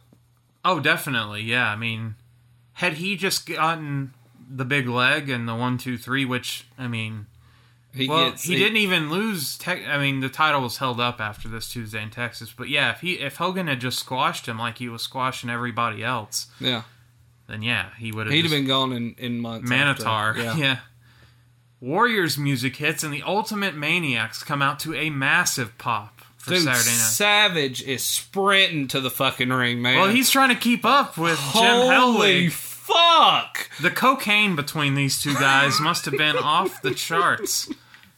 I mean, this is a combination that I would have been all over as a kid. You got me the action figure set of the two, yes. And I was unaware that this ever happened. You did not know this. You brought it to my attention, but this is something that only dreams are made of. And this is the only match, by the way. Yes, this is true. The televised match that they worked. The only strange part about it to me, Patrick, is of all the color schemes that you red would and yellow. That is so fucking weird to me. Did Vince just think it's the red and yellow that gets people over? Is that the ticket? I think so. It's bizarre, that color selection. Well, or was that a slight that they did because Hogan had bailed? Is that like a that a might be it? But you think back when they did the Mega Powers, right? Fucking Savage hated red and yellow. So why all of a sudden now are you putting him once again back in red and yellow with Warrior? And he's fine with it. Yeah. Also, this is when Warrior was off the gas, so he was in his onesie. But it didn't take away from the act. They were still, man, the intensity. Oh my God, they were 100 miles an hour. Savage is a wild man, in general. They're both crazy people. Yes, but you put him with Warrior, and this motherfucker is wide open. Yeah, like took a shit ton of cocaine before they hit the curtain, like just wide open. I mean, if they had a prolonged, this would have been an awesome, like, prolonged run had it happened. Oh yeah. Sadly, it didn't. Right. The brain scan shows Bobby Heenan drawing Ross Perot as a loser, as this was right after the presidential election. So the brain scan was much like the King was doing at our last show we reviewed. You could now scribble on the screen. Everyone thought this was the coolest shit in the early 90s. Because Madden... football. John Madden was doing it, so... Now, some of the crowd noise here was piped in, unfortunately. Yes. Because after the initial pop, they were still going nuts, and I'm looking at the people, and... People are just sitting on their ass. Or they're just standing there not doing anything. Like, this is why I hated watching SmackDown for all those years that it was pre-taped, because for whatever reason, they are so insecure, WWE, that they pipe in this crowd noise when it's clear that they're not going crazy. But right. They wanted you to believe that the crowd was just going ape shit for 10 minutes or whatever. If you're at some point in time where you're not able to see the TV, like got up to the kitchen right. or something, you're thinking the place went absolutely batshit crazy, you know. Really, they didn't. Or sometimes they would pipe in, like, chants, like if they wanted to get Hogan over, like they would pipe in Hogan chants. Like Goldberg. Or, WCW piped those in actually over the speakers. At least WWF would do it in the edit. These were pre-taped, so they could go in the edit and do it. At least they weren't piping it over the speakers. Warrior vertical suplexes DiBiase for a near fall. IRS comes in and keeps Warrior grounded. He hits a sleeper to Warrior. We go to a split screen showing Razor, Mr. Perfect, and Ric Flair. They're watching this match. They are. Not staring sideways at a TV, but actually just staring into the camera. Straight into the camera. Which is the way it should be done. Flair doesn't care who wins, he says. And Razor says we'll take the gold. Perfect says you won't survive Survivor Series. We'll see about that. I can't believe this. You got a camera in Flair's dressing room. You better looking on as the Warrior's going down. I'm sure they're happy about this. I wonder, Mr. Flair, would you venture who will win the matchup? Do you care? Hey, it doesn't matter. We don't care. All we know is that if the Ultimate Maniacs make it out of here alive tonight, next week they gotta really learn how to survive. Hey, McMahon. Óyeme, chico. We already proved if we want gold, we just take. The bottom line is, Ultimate Maniacs, you may become champions tonight, but Survivor Series, you will not survive. My two men will see to it that somebody gets hurt. Ted DiBiase slaps the $1 Million Dream on Warrior, but Savage breaks it up. DiBiase and Warrior clothesline each other, but both men make the hot tag. Savage gets in the ring with IRS and cleans house, goes for the elbow drop, nails it, but DiBiase breaks the cover. Warrior and Savage just batter Money Inc. and clear the ring.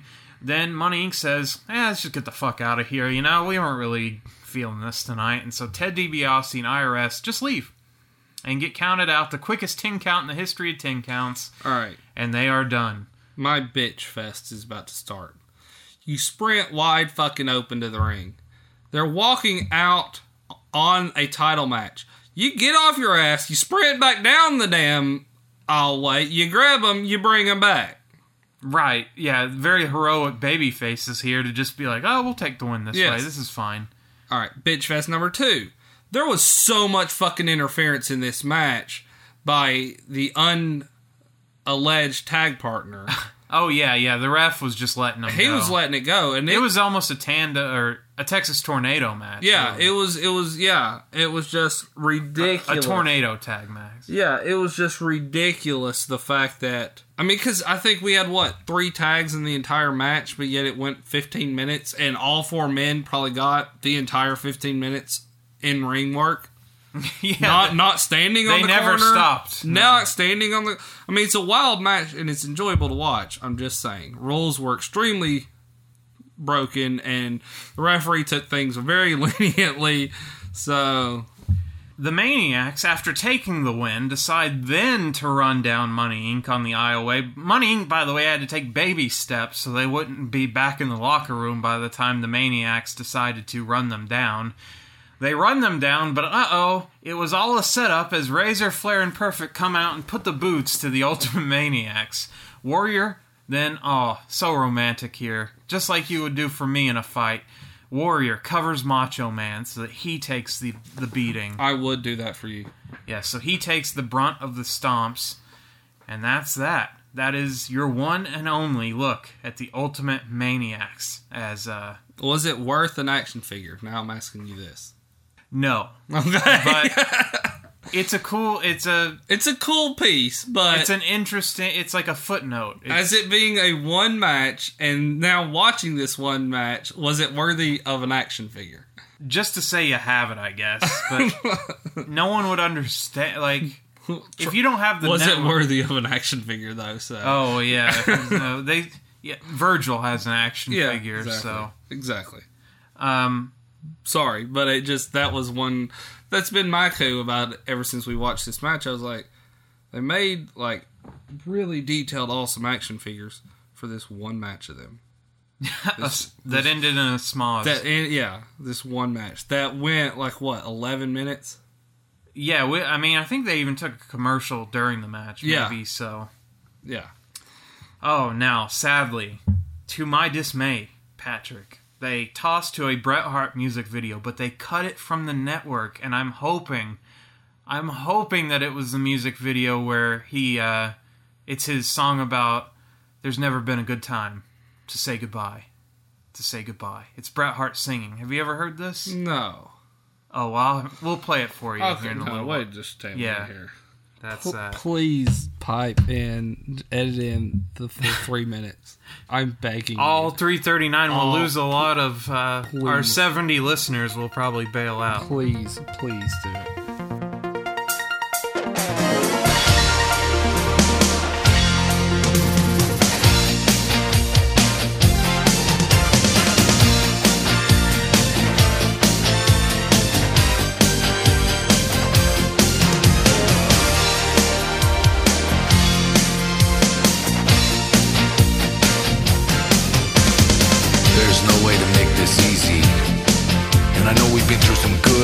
Times. There's never been a right time to say goodbye. But if I stay, she'll only see right through me. And then that look of shame inside my eyes.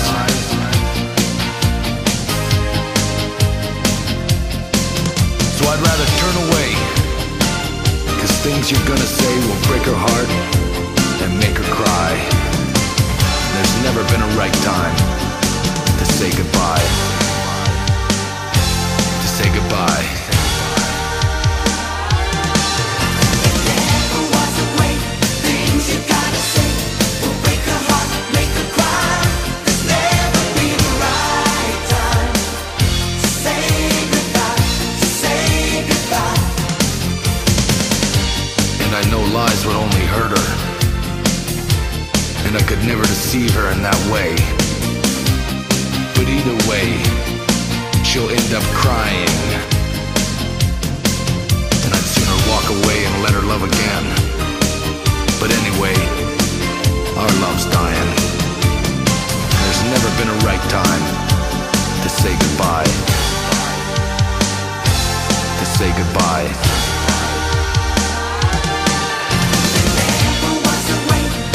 You gotta say, will break her heart, make her cry. There's never been a right time to say goodbye, to say goodbye. And there's never been a night,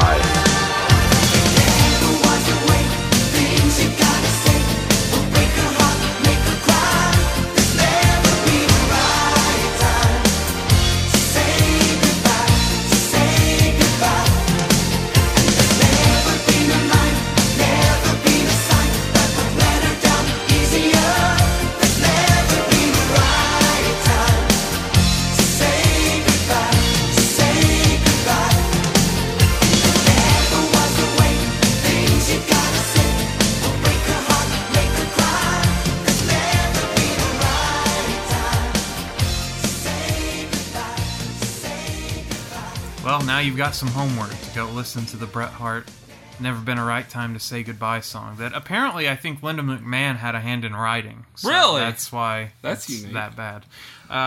See, I thought he only did the Start a Fire in Me, which I loved the Start and Fire in Me. Well, he doesn't actually sing that one. No, That's just but the I theme love the song. video and the kid down the hallway, and he's like, "Hey, Brett," and so then Brett walks up and gives him the sunglasses. I think that's that's the New Gen commercial you're thinking of. No, it's added in on... No, bullshit. Yeah, so anyway, and then there was also, they paired highlights of Brett to Aretha Franklin's Respect.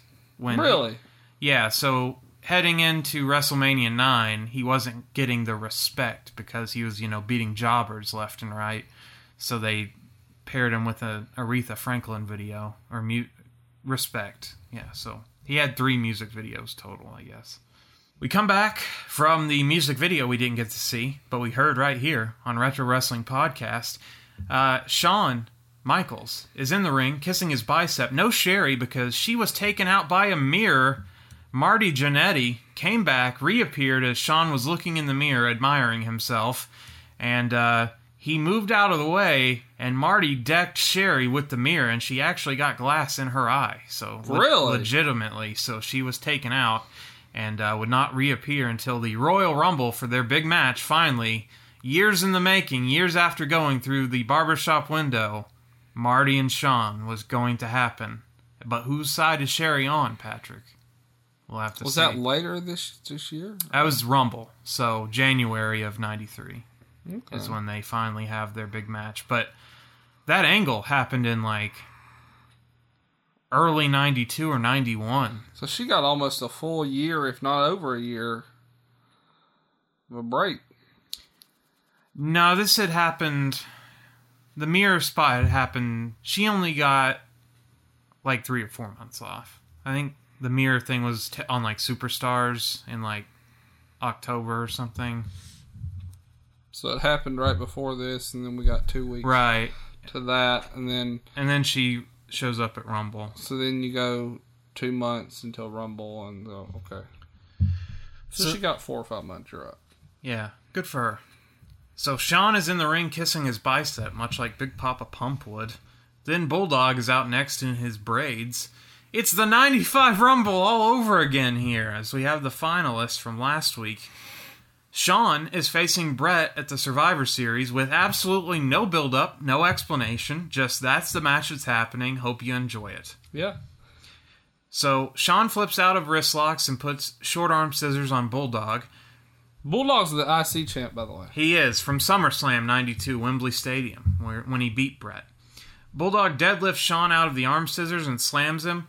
Big press slam and Bulldog clotheslines Shawn out of the ring. Vince and Heenan then argue about the presidential election. Both the competitors get back in the ring, and Shawn lays in some stiff elbow shots to Bulldog in the corner, but eats a shoulder block and gets thrown out of the ring.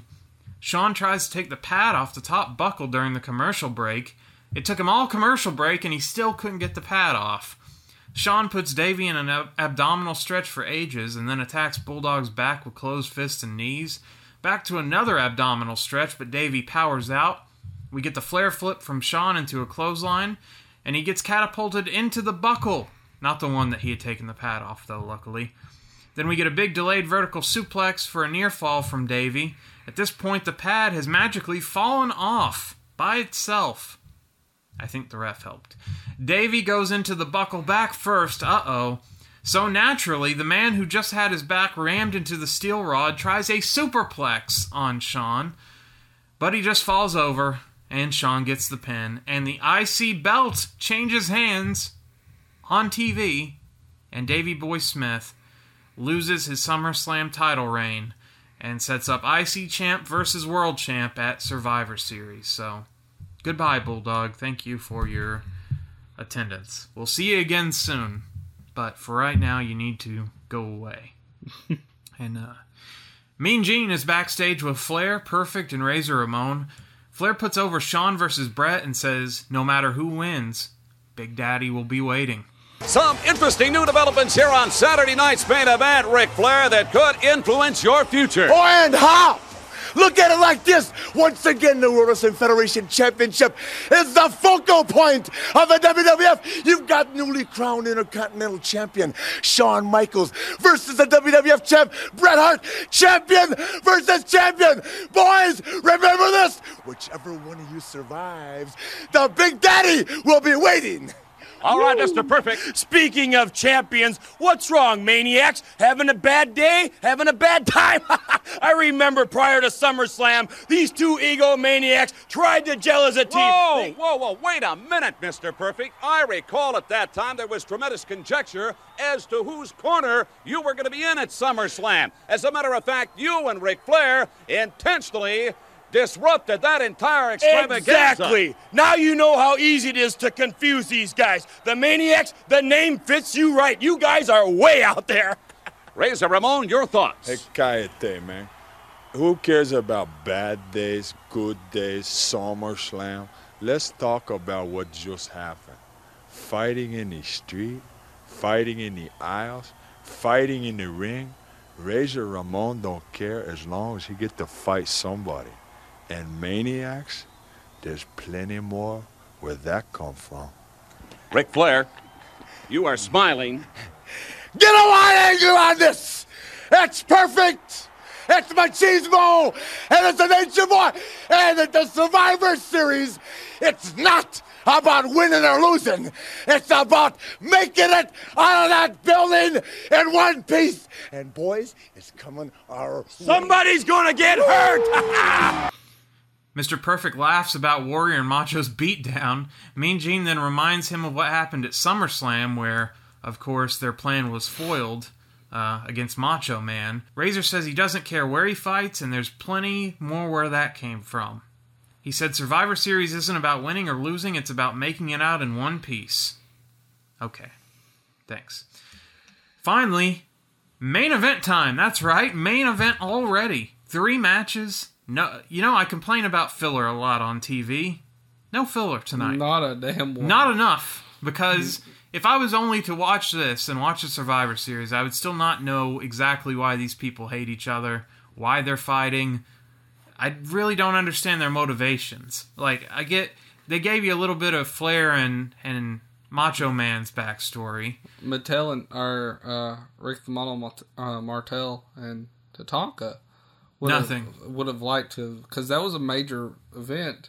Right, the feathers, the eagle feathers. Yeah, or Boss Man and Nails. Oh, that was a long time coming. Nails have been looking for Boss Man for years. Yeah, so it would have been nice if they had piped in just like a video here, or even just showing a picture of these matches are happening at Survivor Series. This is your network show. Yes, not everyone is watching Superstars and you're on USA prime stuff. Time. Yeah.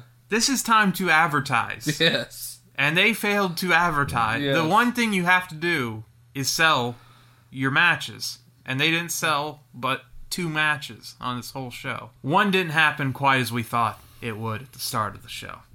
So Papa Shango Tango is out next to sad kids' faces cut in the crowd, which was funny. Bret is with Mean Gene, R.I.P.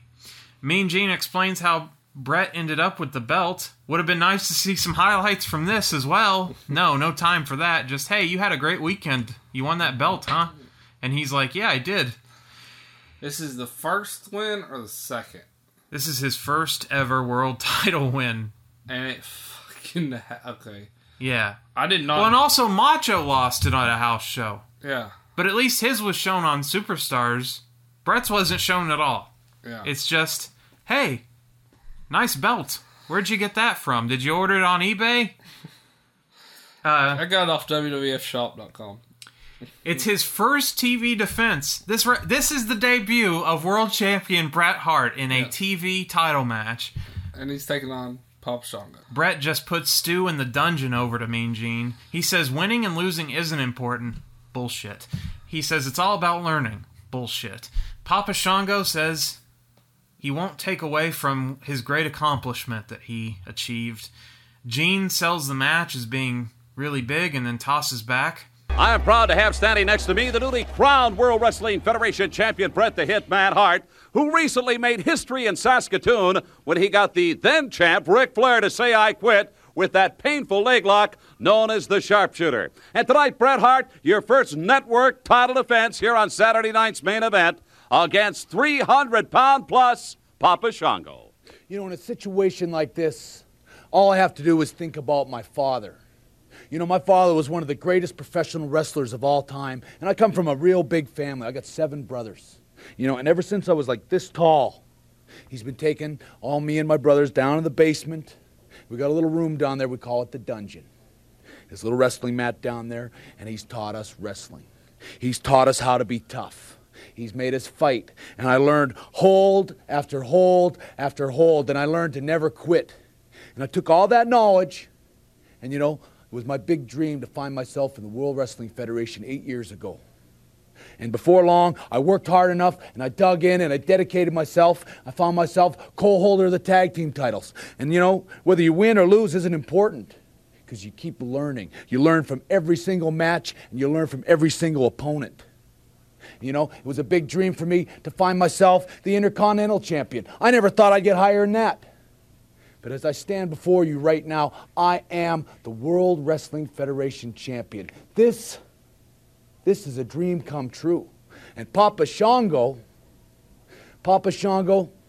he's not going to take it away from me.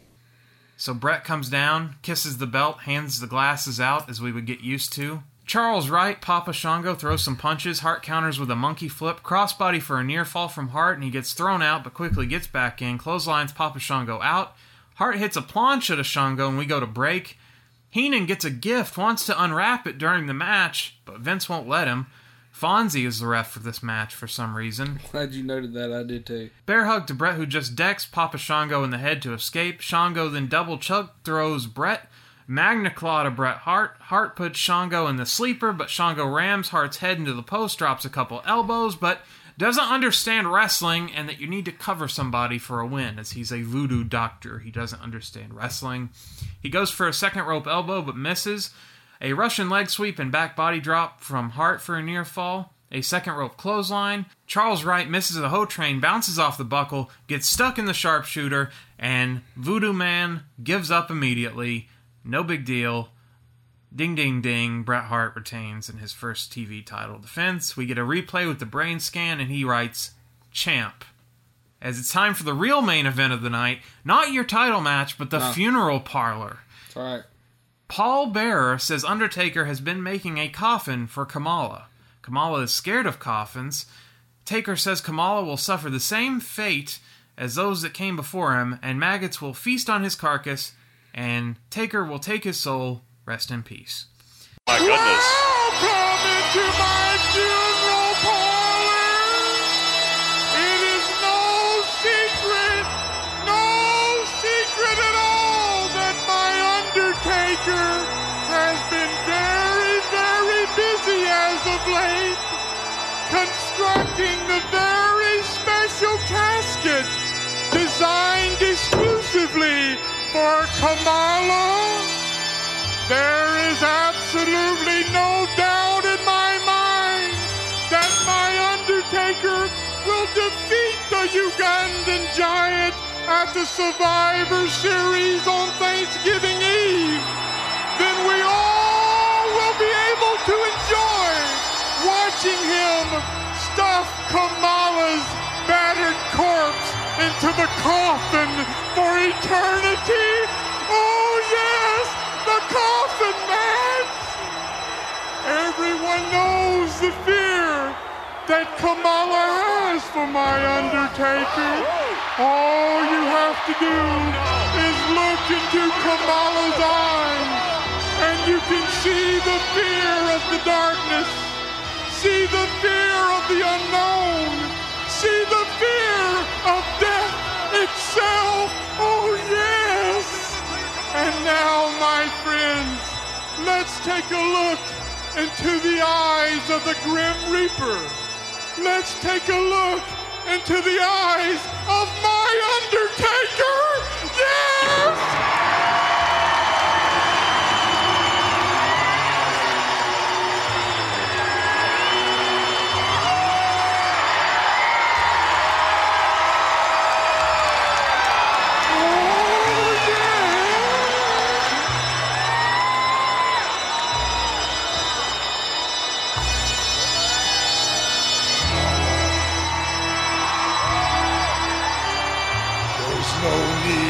fear the journey that awaits you. There's been many unfortunate souls that have made this journey. And just like all the rest, you will suffer the same fate as the worms, the maggots, and the larvae take turns feasting on your rotting carcass. There will only be one thing left for me to take Kamala, and that is your soul. Rest in peace, Kamala. We follow that up with the real main event, a interview with Mean Gene and Bret Hart. Bret is in there, then Shawn runs in on the interview, and Shawn says he did exactly what he said he would. He beat Bulldog, the same guy that beat you at SummerSlam, Bret. So get ready, because I'm taking that belt. We are back with more Saturday Night's Main Event. Joining me right now on the heels of a successful title defense, World Wrestling Federation champion Bret the Hitman Hart, nailing that 300-pound plus Papa Shango. However, as you saw earlier tonight, some interesting developments that definitely will affect you at the Survivor Series. Intercontinental champion now, Shawn Michaels. That means it's going to be champion versus champion when he meets you Thanksgiving Eve. You know, he said... Wait, champion. This is my interview. Intercontinental champion. Hey, he's not the man that came out here earlier tonight and made the promise that he would become the Intercontinental champion. It was Shawn Michaels. He's not the man that came out here tonight and told everybody that at Survivor Series, I'm going to take what you think is rightfully yours. Hey, guys, please. Why don't you not talk about it and do something about it? I got news for you, Jack. I don't know how good your memory is. Do you know who I beat tonight? Do you remember who I beat tonight? Let me remind you a little bit, Hitman. It was the British Bulldog. You remember him, huh? Do you remember him? That's the same guy that humiliated you in front of 80,000 people. And I got news for you. That is nothing compared to what Shawn Michaels is going to do to you at Survivor Series. Get ready, because you're not going to have that. Hey, you guys, save it. Come on, pal. I, for one, ladies and gentlemen, will not want to miss that one. Vince, let's get back to you. Gene then tosses to Vince. Heenan says he doesn't care about the gift anymore. Then he gets a phone call and says Savage and Warrior one of them won't be at Survivor Series. And immediately we go to black, and that's the end of the show. Thank you very much, Mean Gene Okerlund, and now Bobby Heenan will open his gift. Would you get off the phone, please? We're back on the air. You're not going to believe what I'm finding out right now. The scoop I have is going to shock the WWF. What? Just a moment. I didn't even care about that dumb gift. Yeah. Can I run this by me slowly again? Again, we certainly hope you've enjoyed the World Wrestling Federation's presentation. Savage and Warrior at Survivor Series will not go to the ring together as a team. What are you talking about? Which one? What kind of a rumor is this? One of them will have a new partner for Survivor Series. Bobby Heenan?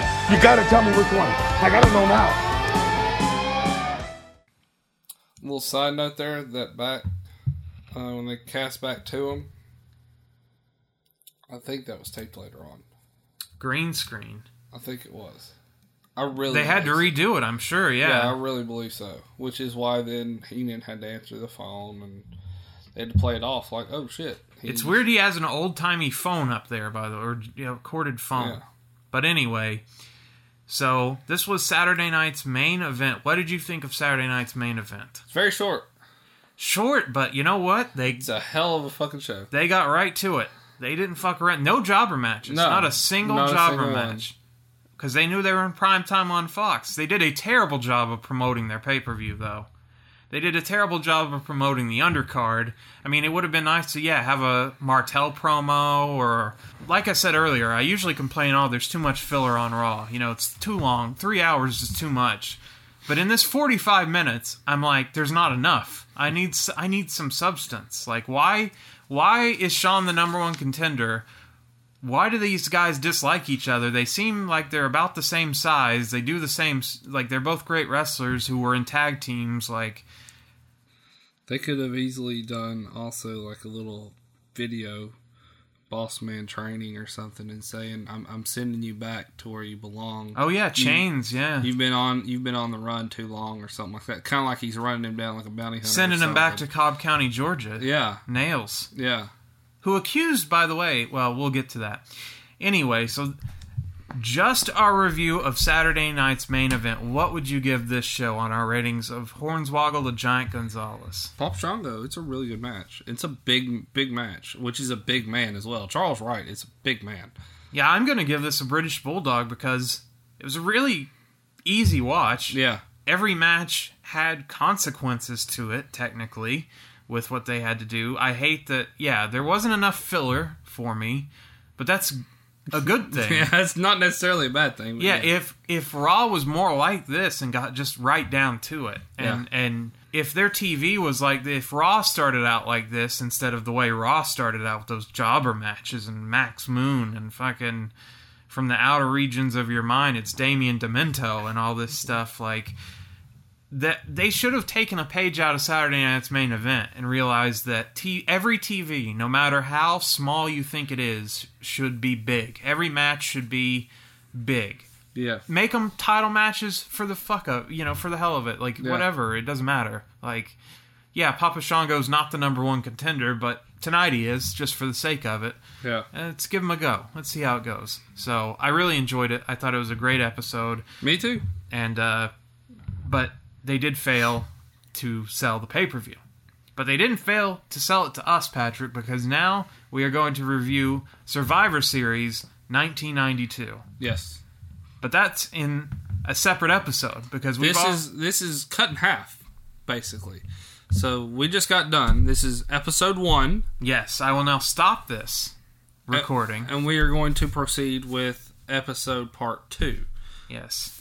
Survivor Series 1992. So if you want to tune into that will be a different audio file. So for episode 105 of the Retro Wrestling Podcast, I'm intern Alex. I am the one and only, the greatest referee in professional wrestling history, Patrick Young. Saying, as always, my clothesline's a clothesline. And bingo bango.